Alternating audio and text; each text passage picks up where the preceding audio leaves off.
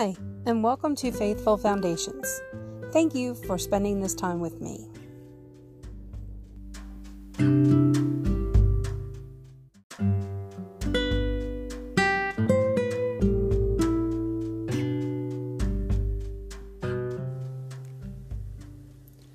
So now take 7 bulls and 7 rams and go to my servant Job and sacrifice a burnt offering for yourselves.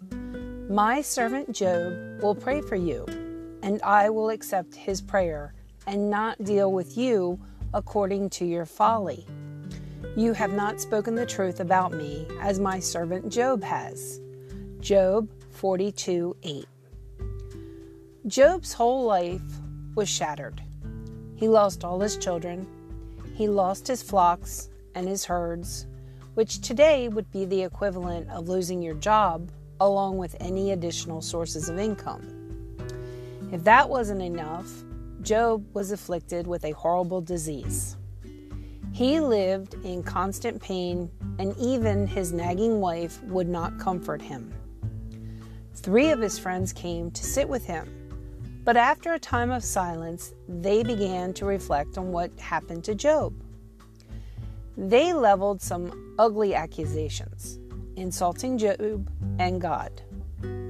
They insisted Job had committed some great sin and that the hardships he faced were proof of this. When God restores Job, he sends his friends to apologize and beg his forgiveness. He says that Job should offer a sacrifice on behalf of his friends so that their offering would be accepted. Interestingly, Job's response is never noted. He does offer the sacrifice, but there's no record of the conversation with his friends. How easy it would have been for him to proclaim his righteousness in that moment. It would be hard not to gloat about how right he was. When someone else has sinned, it can be tempting to rejoice in their fall. But Job is an example of how we should treat friends who have failed to honor God. We're not to delight in their sin, but humbly ask God to forgive them. God, I confess my own pride when I see someone else do wrong. I'm tempted to believe that I'm better than them, but I'm not. So I humbly pray for them. Please forgive their sins and mine. Show them how to walk in your ways. In Jesus' name, amen.